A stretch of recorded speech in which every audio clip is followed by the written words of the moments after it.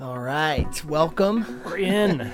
We're in. This is the ETC podcast, the Exude That Christianity podcast, Faith, family, fun. That's what we cover. etc. Yeah. And today's episode is going to be on the importance of planning.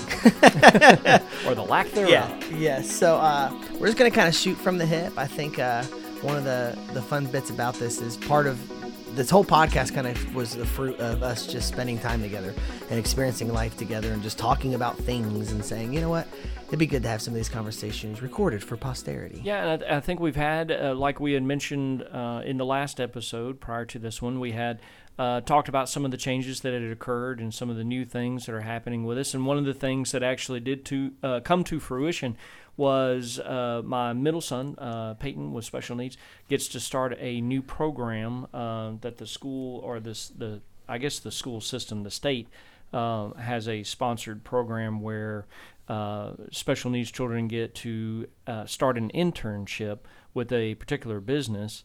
And, if they work well within that year and everything, that business has the opportunity to hire them. So it's a whole new program, gets them integrated into the public, and you talk about inclusion and everything that they really try to push with special needs children now. I think more than ever that's being done, and we finally got everything started. A couple of stumbling blocks, a couple of delays, but we stayed true to it. And out of the 11 kids that were hired on as interns, there may be more, but the last I count, 8 were making the cut and being there. Nice. There may have been one other that I didn't see, so it could be 9. But day one went really well, and I think Peyton's kind of fired up about it. He has been around the house and everything, doing chores and getting all the things that we've been trying to teach him, like just how to properly tie a garbage bag. Cleaning up, he's always been a help and everything, and then folding clothes and putting up dishes and all these little things that he's been doing around the house. He's been really jazzed and getting up first thing in the morning, taking a shower, and going to work, as he calls it, by doing this around the house. So good to see that this program's starting, and we're into week 1, not all the way through it yet, but I was talking to him last night. He seems to still, he's cool with the fact that Dad works, Mom works, he works, and Abe's going to school. Yeah. Now, if I'm not mistaken, a couple of his friends are also in this program. Is that correct? So we had talked about the Bell Center a few episodes back as well. And a few episodes sounds better than months ago. Yeah. All 3 of the guys, Stephen, Mitchell, and Peyton, are all in this program together. They're all going to different schools, but they have all come together for this one. So the 3 Musketeers are back again. We got some pictures of them all hanging out on the couch day 1.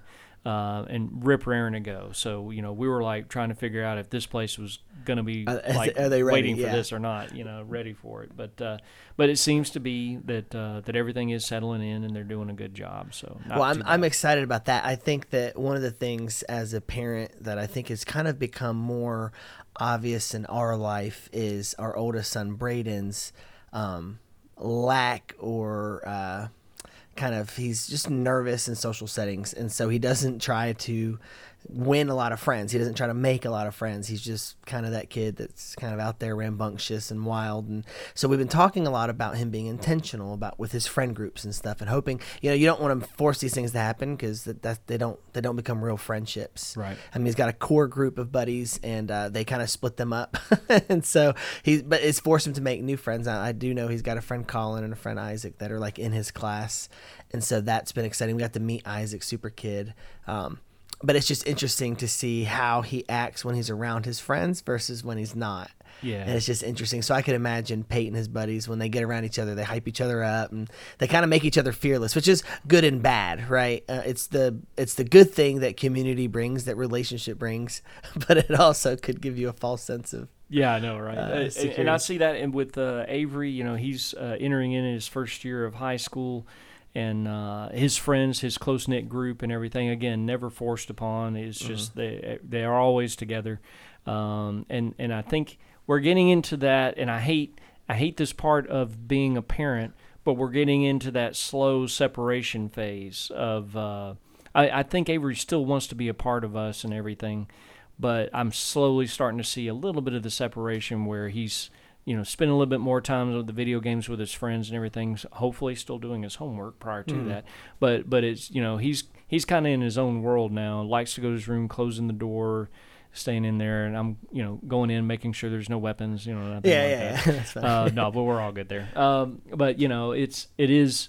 Well, we still have moments. He's still coming up and helping me when it comes to cooking or doing stuff or setting up table for dinner. He's always been the eager helper, and so we're not into that full separation phase yet. But I can start seeing that the seed is being planted now, and I know that with our oldest, the fact that he no longer lives in our house, and you have that separation, and you're just praying for them every day, and hoping that they're making the right decisions on their own, which by all reports, when we do see them, things seem to be going well, So, but yeah, I hate seeing it, and at the same time, I understand this is part of this change that we have to deal with ever so often. Yeah, and I think we're on the cusp of that with Braden. Of course, the good thing about him being socially anxious is that he does like to retreat to us and, stay there. So we'll soak that up for a little bit longer. But again, we're trying to, delicately push him out of the nest, not necessarily out of the house, obviously, but just get him to get out there and flourish and find out who he is and who he's going to be. And we're kind of at that crucial time where it's time to start becoming, as we talked about the other day, it's time to start becoming that young man that you're going to be. Which it's intentionality, it's taking responsibility and just kind of seizing it. And so one of the things that I think you've always done well, and I'm sure we've talked about it at countless different ways during the podcast, is you have ways of you have different things you do with Avery and Peyton to make sure that they both get that one-on-one relationship.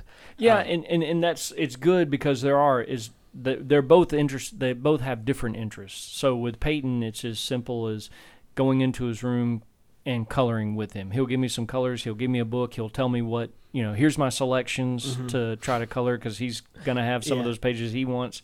Or we'll watch a movie that we both love, because he really gets into some of the movies that I watch. He's totally in love with E.T. right now, which I always... that's been one of my favorites. He can't get into Star Wars, but that's what Abe's for. So, but with Pate, it's coloring books. It's putting together puzzles together. It's little things like that he and I can really, have some of that bonding and everything. And then with Abe, we got Legos, we got stop motion animation that we work on every once in a while. We have models, which is something that we kind of strayed away from, but I think we're going to get back to it because he. When we went to my mother's house not too long ago, we stumbled across some of the I've forgotten that I'd had a box of some of the old, cement glue models that you put together. And, man, he was fascinated by some of the ones that I had kept and everything. And then I had a whole spare parts bin, and he took that, and I think we're going to start modding out some models, and then possibly going, you've got certain stores and everything that have the whole section of models and everything that are still out there. It's kind of few and far between now. It's not at your general store, and there's no toy stores anymore. I was thinking about that the other day. We were walking through Target, and I was thinking, Walmart and Target are the only places that have toys. And I remember, man, I was like, dude, my kids would freak out to get to go into a real deal. Oh, like Toys R Us? Yes. Or KB Toys was very popular. And then it seems like there was one more toy outlet kind of place that would be in the malls next to KB Toy, or the rival to KB Toy and Hobby. And then, I was, even as an adult, I loved going into and I tell people, parenting's already hard, and now these stores are making it harder because I don't have somewhere I can just take them. And they can run up and down the aisles, but then they're done. There's 4 aisles, and one of them's for little babies. One of them's all the girl stuff, and of course my boys is that aisle has cooties. Oh yeah. And so it's fun, but yeah. And so one of the things we've been really struggling with is finding that thing with us and Braden. And I thought maybe it'd be video games or maybe computer stuff. Me and Lucas kind of have that naturally with sports because I'm coaching a soccer team and he loves it. In fact, we had our first games over the weekend, and that was a lot of fun. And kids are interesting. I'm going to kind of go off on a tangent here for a second. Kids are interesting because they're incredibly unreliable, and I mean that in the best way. We've had some interesting practices during the week leading up to this, and I'm like, man, these 2 games we have on Saturday are not going to go well. If the kids' attention, I'm not worried about their technical skills. Kids are kids. but like we're fighting for their attention and trying to keep practice interesting. So they're running around, they're doing stuff, and they're learning without knowing it. And the coach that I'm an assistant with, man, he does a great job too. But both of us were like, big-eyed going into these games. It's like, man, let's see what it's going to be. And these kids showed out, man. They did so good. And I was blown away because, again, like what I was expecting versus what we got, man, we looked great. And it was really good. The first game, we like dominated the game, but then like our kids just kind of, we changed a couple of positions at halftime. And it was like they forgot everything that they had done well to that point. And in the last couple minutes, the other team scored a couple of goals, and then they ended up winning. And so the kids had this really awful, feeling. And so, we're talking to them, and we're like, we're trying to set you up to be successful, right? Like but I can't kick the ball for you, right? Like I can't run and I can't close the distance, right? I can't kick the ball to the defender what we practiced, and so you're kicking it to the midfield, and now all of a sudden they're stealing it in midfield. And so for the kids, as we're talking, like you can kind of see the little light clicking, like, yeah, they're right, we didn't do that. So going to the second game, one of the things at the end of the first game that we talked about is, hey, we got comfortable, and once we got comfortable, it was like we lost ourselves. And so second game, we made a couple of changes, and we came out of the blocks just on fire. I think we scored 3 or 4 goals in the first half, and it could have been more. And we were in full control, and it was awesome because at halftime, one of the kids was saying, we can't get comfortable. You know what I mean? Because they had just learned that lesson in the first game. And so me and Kevin were like, yes, man, this is awesome. And it was fun, not because we were, dominating the other team, but it was fun because the kids were doing what we practiced and it was working. So as a coach, you feel really, really good. Like as a coach, you're like, we tell them to trust us. We tell them we're going to try to put them in position. And we really feel like we spend the time to do that. But until you see it happen, it's almost like imposter syndrome. You're like, surely it's like, look, teaching a Bible lesson, you're like, I know the right thing to teach, but until you see somebody and really grasp it and really just be moved and changed and become something better for God, you're like, in your back of your head, you're always thinking, am I qualified? Am I able to do this? And so getting to watch them run, we won the game 6-0. My favorite moment of the game wasn't even any of those goals. It was the other team got the ball and basically had a clear run at goal, but we had dominated possession so long that they forgot how to play soccer basically. And they were so used to running back to their own goal that when the kid stole it, he just ran back to his own goal. And I was like, yep, this is awesome. And geez. So even though I was dreading it and it's a big time commitment and I'm absolutely worn out, to see the kids go out there, and I'm so glad they lost that first game because I think it really made them realize, like, hey, like if we do what coach says, we trust that coach he's got the best plan in mind. Our job is to go out there and play within that. It could be a lot more fun. All right, so I know this is a stretch, but I think I'm getting a central theme here. We're talking about our kids and everything that we do, and not only your kids, but the team, the other people's kids. They're not all your kids. You don't have that many yet. Yeah. But we are basically shepherds for our children. We're guiding them as much as we can. You're going to have that one that strays every once in a while, and you got to go round him up. But we're their protector. We're the ones who are, I guess to a degree, we're giving them that advice to kind of guide them through their life as opposed to greener pastures or anything like that. But, we're always there. And then we're there to provide them with food, we're shelter, all these things that we're doing as being the good shepherd, which is exactly what, of course, Jesus was for us. And how many times the shepherd metaphor was used in the Bible because of what God was doing for us through Jesus and everything. That they were that constant shepherd, that person that people should have looked up to, and unfortunately sometimes turned away from and got a little wayward. But you get the staff, and they pull them back in, and then they get them to another area and move on. I love that so as I was telling the story about the soccer thing, I had the same thought. I'm like, okay, hold on, these are more connected than I thought. Because obviously there's the piece of me that I'm only coaching because I'm Lucas's dad, and we're talking a little bit about parenting. But yes, absolutely, there's that, and I'm going to go ahead and get into it now because maybe can kind of spur the conversation on. But what I was going to end on really kind of ties in with this whole thing, and it's a different perspective. And until we were talking about this now, I'm kind of like feeling the lesson. I'm kind of like feeling it work in my brain and my spirit, even as we discuss it. But I was going to share Mark chapter 4, 26 through 29. And it's the parable of the growing seed. And just to kind of set this in the context, for my one of my seminary classes, I have to write a really long paper on these 4 verses. And so I'm spending a lot of time in this anyways. But parables are obviously, they're very vague sometimes, but Jesus has actually already told another kind of ecological nature related parable at the beginning of Mark chapter 4 that is very well known. It's about the soil, and talking about the seed cast on different soil. You probably could recite half of that off the cuff right now. So everybody remembers that one. And after this parable of the growing seed is the parable of the mustard seed. And they're actually all kind of interconnected, because Jesus assumes that this teaching is coming on the heels of those other teachings. And so Jesus is, with his audience in mind, he understands that they know agriculture. They know what farming is. So he leaves some things up to them. So I want to read this parable, and then I want to kind of help fill in the blanks a little bit, just from what I've gleaned from this, couple of weeks of study and with those other parables in mind. But in verse 26, it says, he also said, this is Jesus, this is what the kingdom of God is like. A man scatters seed on the ground. Night and day, whether he sleeps or gets up, the seed sprouts and grows, though he does not know how. All by itself, the soil produces grain, first the stalk, then the head, then the full kernel in the head. As soon as the grain is ripe, he puts the sickle to it, because the harvest has come.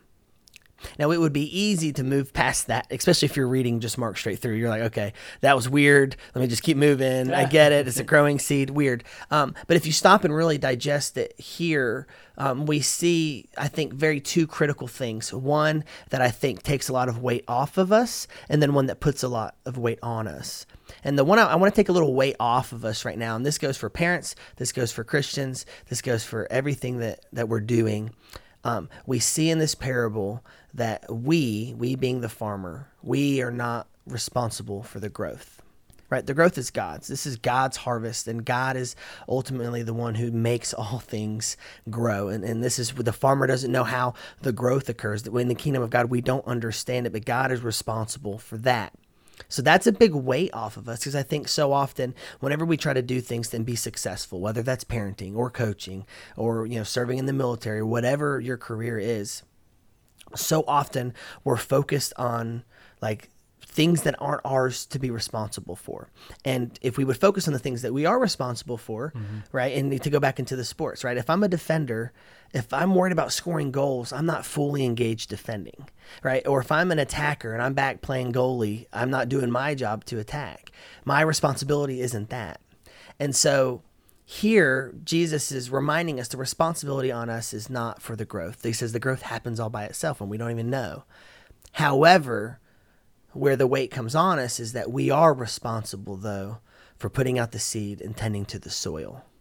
And so in the earlier parable in Mark chapter 4, when he's talking about the soil, he emphasizes the importance of the soil, right? Rocky soil. When he's talking about the rocky soil, they can't receive it. Well, for those who are listening in the audience of that day, they know that, okay, part of the farmer's responsibility would be to what?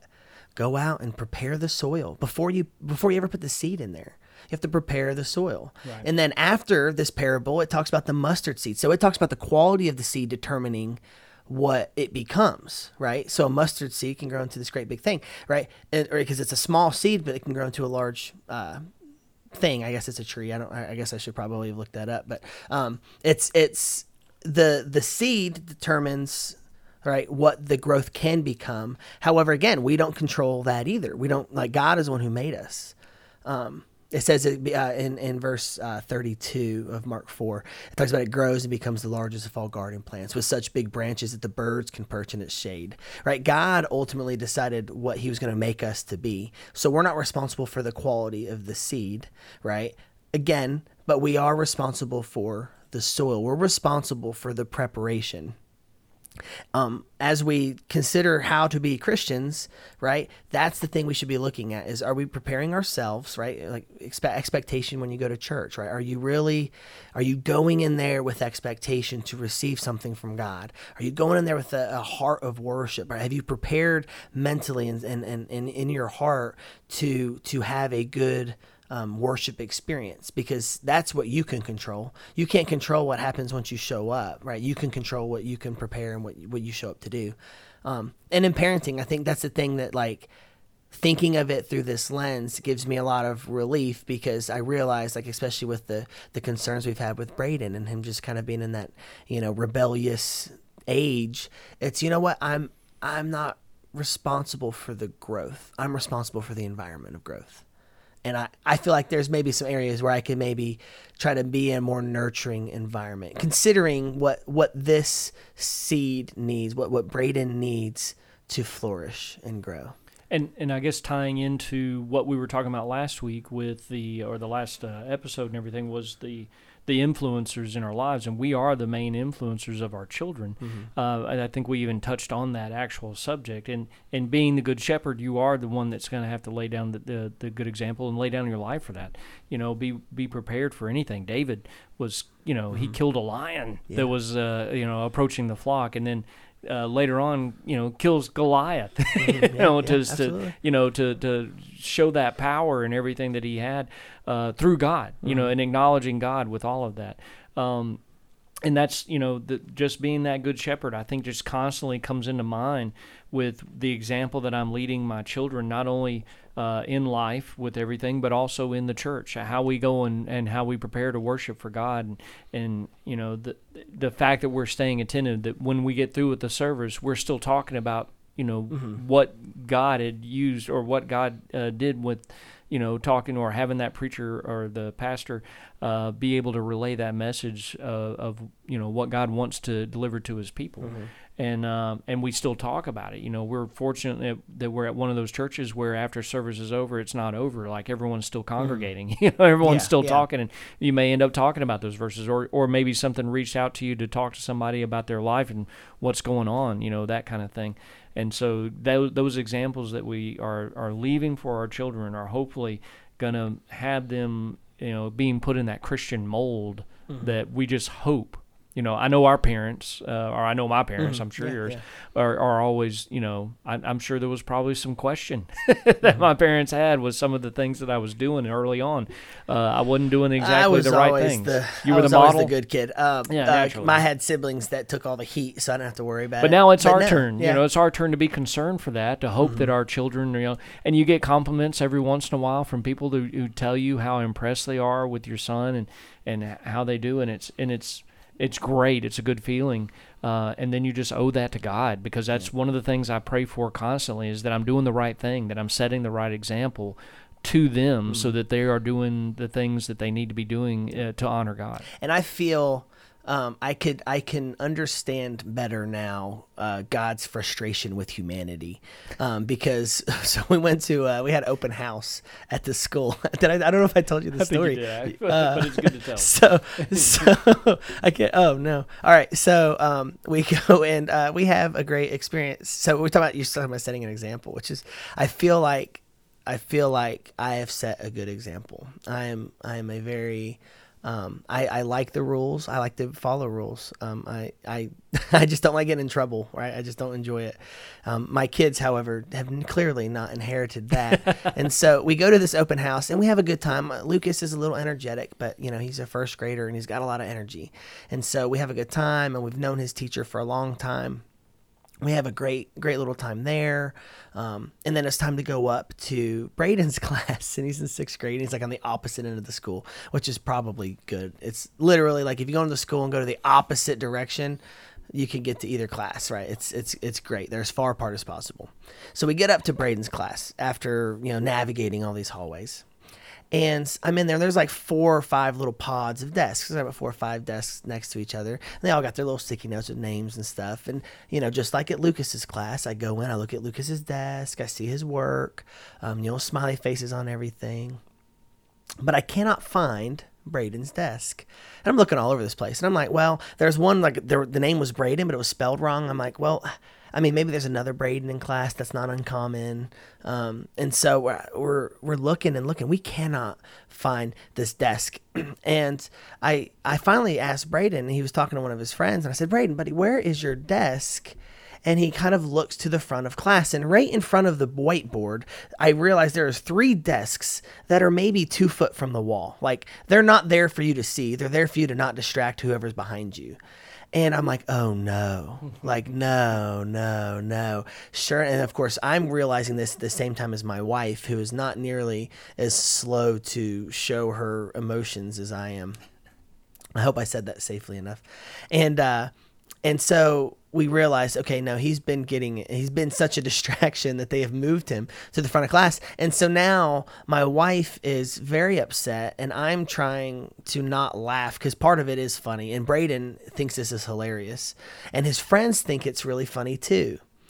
But his friends, I think, are thinking our reaction is funny. Right. And right. so it was one of those moments where I was very disappointed because I feel like he knows better, and we talk about it all the time. And for us to have, like, he couldn't hide from it. Like, this is your desk in front of the class. It was incredible. And so as the person who sets the example, me and Braden did talk, and I'm like, buddy, like, come on, man, what's happened? And the teacher, she realizes all of this in the moment, and so she's like, oh no, I just moved him back today.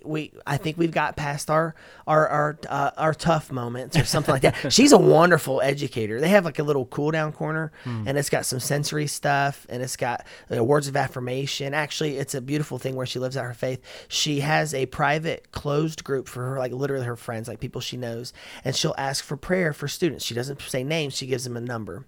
And so, and these people can pray for these people. And so she's got, these names of these people who are praying for them. So these kids know that there's people out there that are thinking of them, that love them, that are, want them to be successful, that appreciate that emotions are real. And you have to learn how to manage those emotions. So you can feel angry, but we can't lash out. We can be upset, but can we carry ourselves well with it? And so he's blessed to have a wonderful teacher like Miss Smitherman. But I can't imagine the level of patience she's had to show, because he might think that she's picking on him for him being there, but I think he's probably getting favorable treatment that he's not been kicked out. That his desk is not outside the door. It was remarkable, and I just wish you could see how close that desk was. Like, he could reach his hand out forward and touch the whiteboard. And he wears glasses. Like, and I know it's not so he can see either. So anyways, so again, all right, tying that back into our walk with God, like, God gave us a great example, and he's probably watching us act out oppositely and just beating us out on the wall thinking, come on, knuckleheads, what are you doing? And so many times God has had to deal with it that, I mean, I guess it's no surprise to him, or it has to be no surprise to him at this point. Even the most devout people like David, someone is going to turn. There's that Bathsheba. There's that moment that something's going to encounter you where you're going to fall into the temptation of sin, and we just have to look away from that. We have to get away from that. Plus, we have to put it in our past. We have to ask for forgiveness, but we have to put it in our past and not let it, stick with us in the future and in the present. And I think that's probably a difficult thing for a lot of people to do, sometimes depending on the sin and the severity of it. Hopefully you haven't killed a man. But if you have issues or something, you need to go to God with it, ask for his forgiveness, and then let it go and keep on pursuing. And I think you hit the nail on the head, too. It's so hard to walk out in that clean slate and really feel like it's a clean slate. Right. And of course, the more egregious the sin, like if you did kill a guy and bury him, and you're living with that forever, like it's even if you get forgiven, I bet there's probably a part of you that still can't grasp that level of forgiveness. And I think I think as a parent, like, I think that's the thing I'm struggling with is I'm trying to give my oldest child a clean slate, but it doesn't feel really clean, because then when he does the same thing, here I am bringing him back up. Like, hold on now, last week we discussed this. So I think I'm feeling very convicted and very challenged in looking at the soil and the environment, and am I picking rocks out of the soil, or am I throwing rocks? And that's not mine, actually. K. Drew did that on Wednesday night, and he did a phenomenal job with that service. So, and he may listen to this, and K. Drew, props, man. But yeah, so that's the thing. That's what we can control is the soil. Now, I'm curious, have you had any weird open house moments like that, or is this not that I'm aware of? No, your kids are always great. Most of the time, it's just a matter of trying to find. You always do that. where you're trying to find where they're at. But no, we no major issues there or anything. I think we did have a couple of problems sometimes when you're going to a different school with a special needs child. It takes a little bit for the kind of get settled in a routine. and getting into that routine because you've just changed the entire environment. So we may have had a few issues and growing pains there, and there's times where I feel like Ave, he's in that new step, and this is a big step. And here's the problem: a lot of people are putting pressure now. The big takeaway I've noticed just by listening to all of the teachers. They really are pushing this ninth grade, how ninth grade is the most important grade ever. Like, no pressure whatsoever on this. You're in a new environment, but this is what, as long as you do exceedingly great in ninth grade, then everything else is fine after that. And I'm like, wow. It's nice to know that they're building some pressure. Yeah, I like that our education system is like, after 10th, 11th, 12th, you'll barely learn anything. It's all downhill after the ninth. Yeah, whatever you learn at the age of 14 is it. Is that how old he is? Ish? 14, 13? I don't know how old he's 14 now. So there you go. That's that's probably why Alabama struggles academically. We're like next to last. Yeah. If it wasn't for Mississippi. Thank you, Mississippi. That's funny. Well, that makes my feelings hurt because at this one open house on Tuesday, I had 3 separate kids come up to me and say, "Are you Braden's dad?" with this weird look on their face, and like you're almost hesitant, but I'm not gonna not claim my kid. So I'm like, maybe. No, okay. I said yeah, and they're like, he talks a lot, and I'm like, I don't know where he gets that from. Gift of gab, right? No, not me. But that's fun. So it's been an interesting time of parenting and transition. Speaking of clean slates, did I tell you? I might have mentioned I've graduated with my bachelor's degree, which I'm very proud of. I think you mentioned it maybe 13 or 14 times. A day. Yeah. I think I mentioned my degree as much as I mentioned CrossFit back when I did CrossFit. So at least I'm consistent. But I was going to say, so one of the beautiful things when I transferred in to Liberty, the classes that I showed up for, I've always done well in. But earlier in my college career, when I was younger, I was not nearly that dedicated to being on time and stuff, and so my GPA was not very pretty. But I graduated with honors because when they transferred everything in, they gave me a clean slate, so anyways, I know how that makes me feel. It makes me smile and it chuckles, but because I really believe God has guided me in this direction because of all the things He's gonna career changes and all these things He's doing in my life in this weird transition that I'm in. But one of the things He did was that little reminder, like, hey man, I've prepared it and I've cleaned your slate and I've given you a blank canvas to build off of from today. And you know what? You're gonna get a blank canvas tomorrow. And the only thing that's on that canvas is what you're writing back on it yourself. Well, I think the greatest thing that I've been able to take away from conversations, and really this week, it's been one of those weeks, and I'm sure you probably have just as much as I have, and I'm sure there's other people out there listening to this that probably have the same thing, where you have one of those weeks where everyone really wants to lay it out for you. Like my office door is open, and all of a sudden what is a chair becomes a couch, and they're just kind of burying everything. But one of the things I've noticed in a lot of the conversations that I've had is the central theme, for the most part, is anything that they're going through or anything someone else is going through, they all refer to the fact that it's all in God's plan. It's all in God's hand. It may not be the answer that we want right now, but an answer is going to come. And it's all with what God has planned for us, and it's uplifting to have people that I'm around that are acknowledging that without me having to say it. And I think God's touching a lot of us in that way where He's letting us know, I've got this, and we have to just rely on Him being the ultimate shepherd, being the ultimate guide for us, and getting us to that end all be all is to be back with Him, being back with the shepherd. Yep. So. And I don't think it's coincidental. When Jesus came, what did He do? He's like, hey, God, look at Him as a father. And God's just constantly reminding us how hard parenting is. He's like, look, if I got to deal with the mess, you got to deal with the mess too. That's right. So remember what you put your parents through? Your turn. Exactly. Well, for all those listening, hopefully you got something out of this. I really enjoyed it. I know I did. So even if they don't, I'm glad we had this talk. I'm going to leave here with homework and things to think about, and I'm excited about that. yeah, for you listening, that's how you can exude that Christianity this week, is think about the soil and how maybe you can prepare yourself or maybe prepare someone else to receive the gospel or to live out the gospel better. And if you're a parent, hey, it's going to be hard, but you know what? Life is hard. So let's just all push through it together. And know that God has the plan. Yeah. And that we just have to rely on him. Amen. Well, I'll close this in prayer. God, thank you so much that you love us, and thank you so much that you have a plan. God, I pray that for each of us that you would reveal what that plan is in time. God, that you would give us a confidence to walk out your plan, to trust your plan. God, I pray that you would help us prepare our soil to receive all that you give us. And God, I pray that we could, as parents, as leaders, God, in the different areas of our life, that we can cultivate relationships that will make you happy, that will bring you glory. God, I thank you for this day and all that you do. And God, we ask all this in Jesus' name. Amen. Amen. It's just one of those shows where we just let God take over. I like it now. It's good. I'm telling you. You've been listening to the Exude That Christianity podcast, part of the Anchor in the Storm outreach program. You can find us on Spotify, Apple Podcasts, and other fine podcast sources. Be sure to subscribe so you never miss a delightful episode, and feel free to leave a comment for us. We'd love to hear from you.